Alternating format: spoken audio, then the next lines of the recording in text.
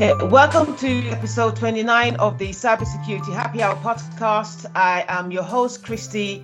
I'm the principal cybersecurity consultant at Intex IT. I am very excited to welcome our special guest for today's episode. I'm really excited. And the topic really today is the cybersecurity ecosystem at Diamante Blockchain. And my guest today is Arijit Biswas, the Chief Technical Officer at Diamante Blockchain. A warm welcome to you. I'm very pleased to welcome you, Pascal Arijit. Thanks, Christy. Pleasure is all mine.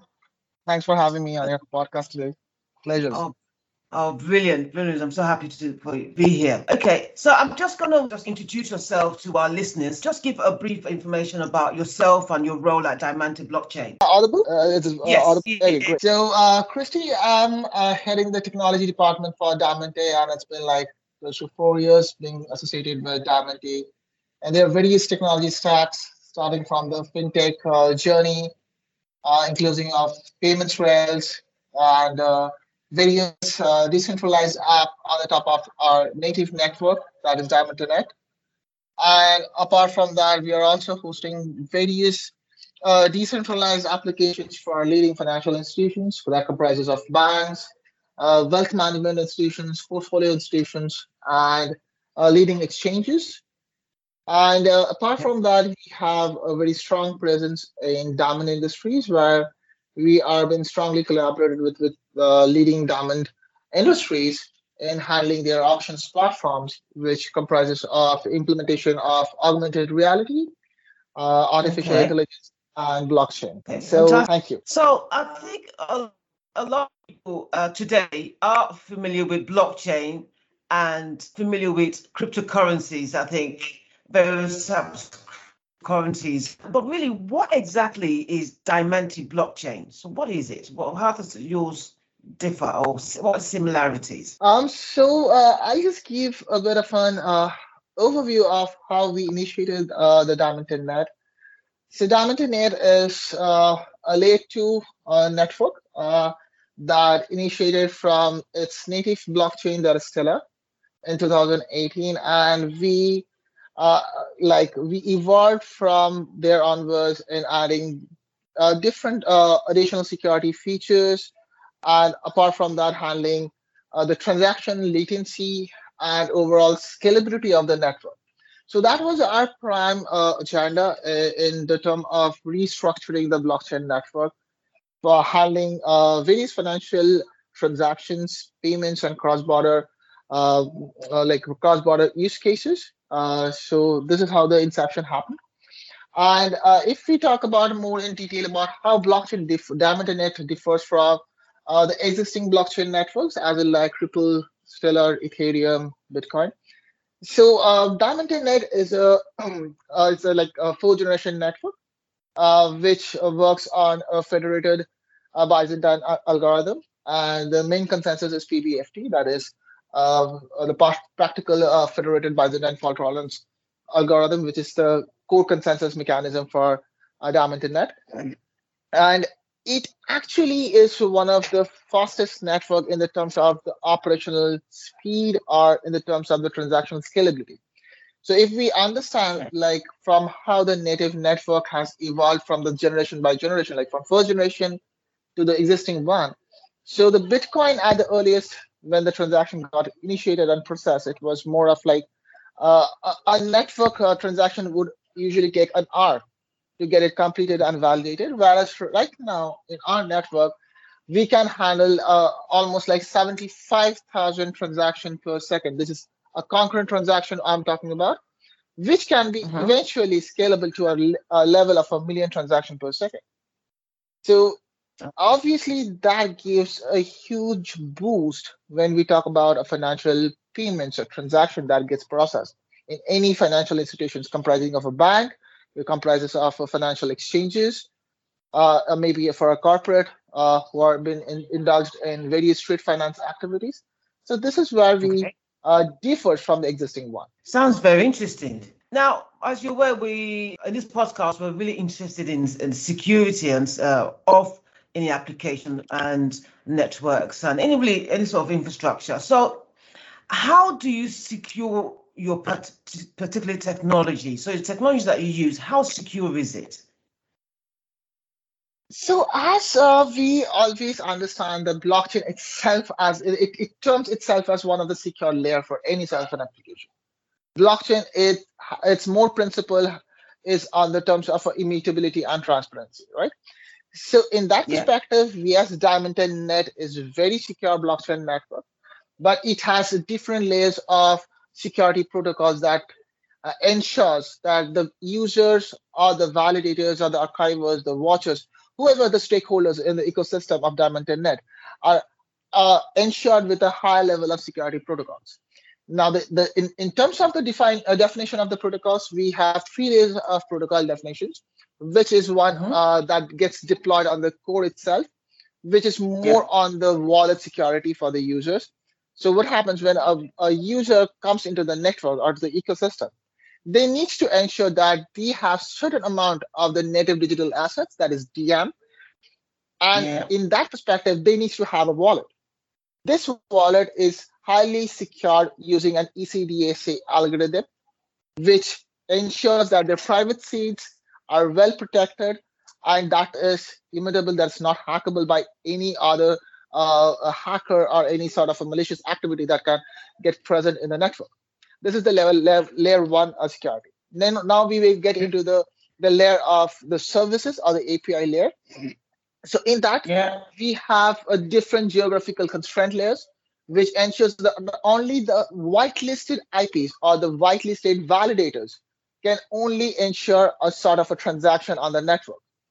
So we don't claim or we don't actually entertain the fact that a blockchain, although it's a decentralized in nature, will actually entertain any person to act as a validator in the system. So for the validators or the archivers or the watchers, whoever want to be a part of this ecosystem, they need to go through definite checks in the terms of their KYC, their operational checks. So only a registered validators or the stakeholders in the ecosystem place a sort of an activity in the network. So this is the level 2 of the security. Now when we come on to the final structure or the API services encryption. So while calling the services of the network, each of the API services has a level of a security map, which have a client ID, a client security key, which only the registered user in the environment only have. So if I'm not a registered entity of the environment, I will not have that sort of a key pair to initiate my API calls to the service layer. So in that perspective, automatically you are having a sort of a restrictions to communicate with our network. So this way, our network is highly secure. It's obviously being a part of Diamond Net with the team. I can obviously ensure that the security has been well taken in consideration, since we majorly work on the payments domain, the financial domains. That plays a very key role in the terms of giving the security aspect. That's fantastic. I mean, you've mentioned the layers of your transactional security, because you have mentioned previously that you have over 75,000 transactions per second. And of course, it's actually a huge amount of transactions. And you've explained what the various layers are. And you specifically actually mentioned also you use secure encryption, which is good news. Do you also use a combination of hash? Is hashing applied with the encryption, a secure hash? Definitely, Chris. See, the hashing is a part of your the layer mapping. So what we talk about when we talk about any algorithm, so the algorithm actually does what? It creates a set of pairs for the transaction integrity process. Now, in that perspective, when we have a first level of a key that gets generated as a wallet pair, we do 2 checks. One is what we call a multi-factor check, in which the key pairs are get split and they get remapped or rehashed. And second is a concatenation of hashing.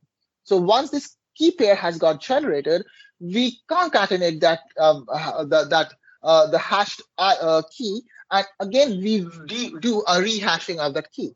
So actually, what happens? The initial seed is never been accessed or never gets like what should I say? It never gets accessed by any other person or acknowledged by any other person because it has been multiple hashed. So in that perspective, there is a multi-level of a hashing for each of the security layers or each set of wallet key pairs. Okay, it sounds extra secure. Okay, I believe that to confirm this, what is your levels of testing? How do you test it? Is it the initial stage during the quality assurance stage, or do you do on third-party pen testing frequent basis? So on the terms of testing, so there are three different stages of testing. What, as you just stated, that the pen testing or the penetration testing or vulnerability testing. So each layer. So if I talk about on a network perspective, we do obviously go with a deep level of penetration testing and a vulnerability testing on a frequent basis, like maybe like accordingly a weekly basis, or maybe sometimes it's a monthly basis. But we do have a runtime check for handling that sort of test purposes. For the application also, we do need to ensure that what is the amount of like the API threads that is getting counted? What is the bandwidth that our network is handling? Maybe you will be aware that very recently Solana as a blockchain that has recently got sloshed because of a huge pool of transaction actually hit the network, and that become an issue for that. So the network collapsed. So in terms of a high amount, we do also do a rigorous test, what we call a sanity testing of the API services layers. And apart from that, we also do a more of a load balancing testing of the serviceless layers. With the load balancing, of course, then that obviously reduces the bottlenecks. Obviously, if you reduce the bottlenecks, then the denial service kind of attack will not happen. Okay, that is really good to know. Okay, now you've talked a lot about the server side security. What about the client side? What are you responsible for the client side security, or does the client take what responsibility is passed to the client? What are the risks passed? Yeah, that is one of the most interesting question, I guess, that needs to be addressed. Now, handling the security of a client or the end user becomes very much challenging because anyways, we can't have a control on their wallets. Once a wallet gets issued, it becomes very much important for the clients to understand the nitty-gritty of the security that they need to put forward, right? So we don't have any sort of an access to the security keys of the wallets that gets generated. It is entirely depends on the user, how well they want to protect their seeds or the secret keys, whether that they want to preserve in their cold wallet or they want to store in their USB drives or in their hard disk or within the cloud environment. It entirely depends on them. So we don't have any sort of a control or any sort of an access. Choice is left to the end user to secure their wallet however they wish, and they secure it. If they don't secure it at all, it gets hacked, or then I suppose the risk is on them, really. To an extent, yes. We do obviously a check at the time of the transaction. So for example, you are having a Diamanter wallet. Now, at the time of processing a transaction, it becomes very important that the client passes their secret key, right? Now, most of the time, what happens that the secret key, being a user, you might have actually shared your secret key with your colleagues or your friends, your family members. And that perspective, this key might sometimes actually gets used anonymously or in a malicious way. But in the terms of transaction, apart from the security key, we also ensure a multi-layer validation.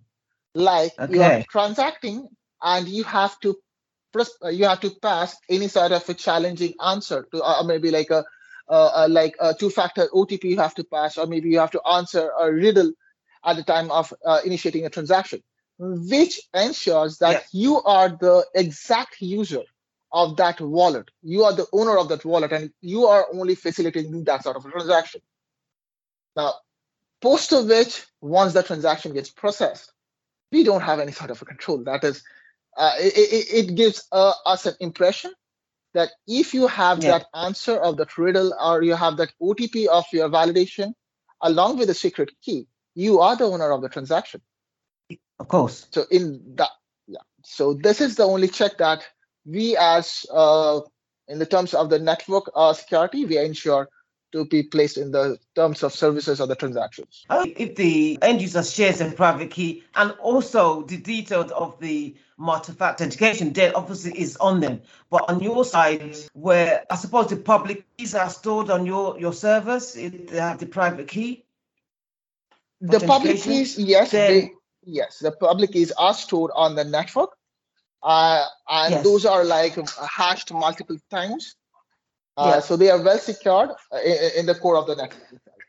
Now, one question you talk about hashing, you haven't answered yet, is that so is the hash secure hash? Because we have many forms of hashing technology, and some are strong and some are like Swiss cheese. So is the hash secure, a secure hash as well? Yes, definitely. So we don't follow a single algorithm. So at the time Yeah. of rehashing, we have a different set of an algorithm. So it becomes effectively very strong Yeah. for only the internal stakeholders to understand.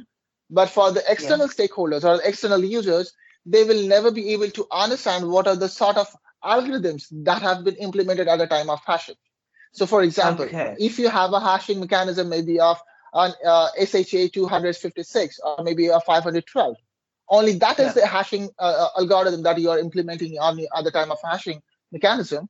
It becomes easy Yeah. for maybe an ethical hacker or maybe a spoofer to estimate and to just decrypt it. But That's right. what if your hashing algorithms is a combination of maybe like one or two or maybe of multiple algorithms? Then it becomes very Yes. challenging.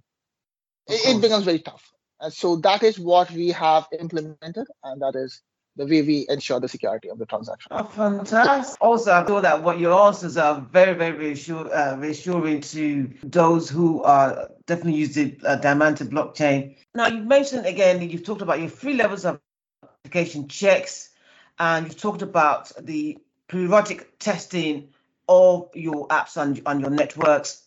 Now, is there anything else you would like to add before we round up?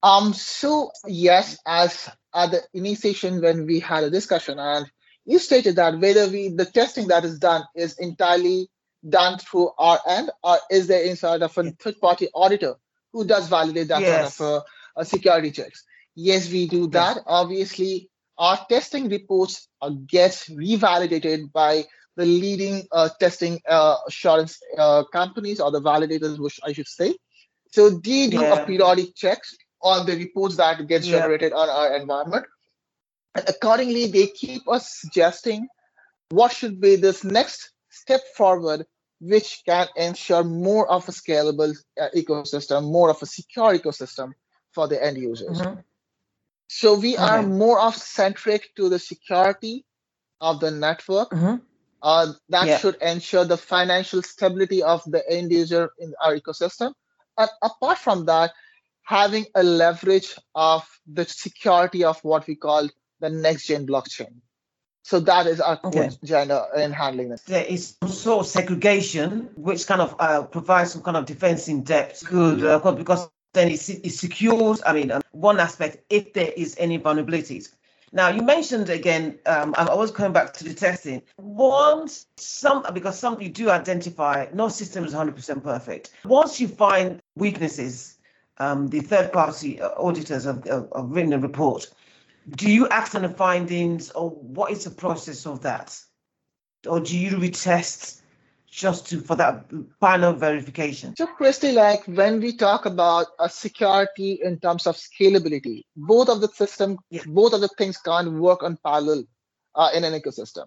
If you want to yeah, have more of a secure architecture, then automatically you're to an extent compromising the scalability because there are multiple process of security yeah. layers that puts for implemented in the network. So we, in terms, obviously, when we have implemented such of a secure layer, we do understand that there are some bottlenecks or weakness that needs to be addressed in the Yes. scalability of the network. That is the only reason we said it's 75,000 TPS, and that can only be scaled to 1 million transactions per second. And we are still doing more of a research where we can Yes. actually create an environment to elaborate that to a next level of concurrent transactions. So this is one of the issues or a weakness we are still addressing. Our team is constantly working in handling that sort of issue and addressing to the challenges, get that things resolved. We are targeting maybe by 2023, we will be having that issues resolved and will come up with the Mhm. further updates and patches on the network. So I've been speaking to Arijit Biswas, Chief Technical Officer at Diamante Blockchain, and is some of the key takeaways on this of the podcast is to discuss the security and the performance at Diamante Blockchain. We discussed the security levels and the encryptions, especially on the wallet security, the network process, and also what people are really interested today is, of course, how if multi-factor authentication is enforced, and which is, and your different levels of application checks. I'm so glad that you were our guest today. Do you have any closing words? And if anyone wants to connect with you, how can they find you? So obviously we you can directly connect me on my LinkedIn profile. That is Arjit Biswas 85. That's my LinkedIn profile. You can obviously get touch and I'll connect accordingly. That is one way. Apart from that, if you're interested in connecting me on my email ID is arijit@diamanteblockchain.com. You can just drop an email and I'll obviously try to address to your queries or concerns at the earliest. And as Brilliant. a closing note for Yes. the system, I can just say a blockchain is just like what should I say? It's beyond an ocean. It's the future technology. So for the people who are aspiring to learn, I should say it is a right time. You can just put your pedals very strong. Give your time to learn this wonderful technology. It has a potential. It is what we are saying. It's a Web 3.2 as a generation of technology. So keep learning, stay foolish, stay hungry. That is what I should conclude as my note. Thank you. So that wraps up this episode for today. Thank you for listening. Until next time. If you love this episode of the Cybersecurity Happy Hour podcast, head over to iTunes to subscribe, rate, and leave a review. It's very much appreciated. Thank you. Thank you very much. Thanks, Christy. Thanks, everyone. Thank you.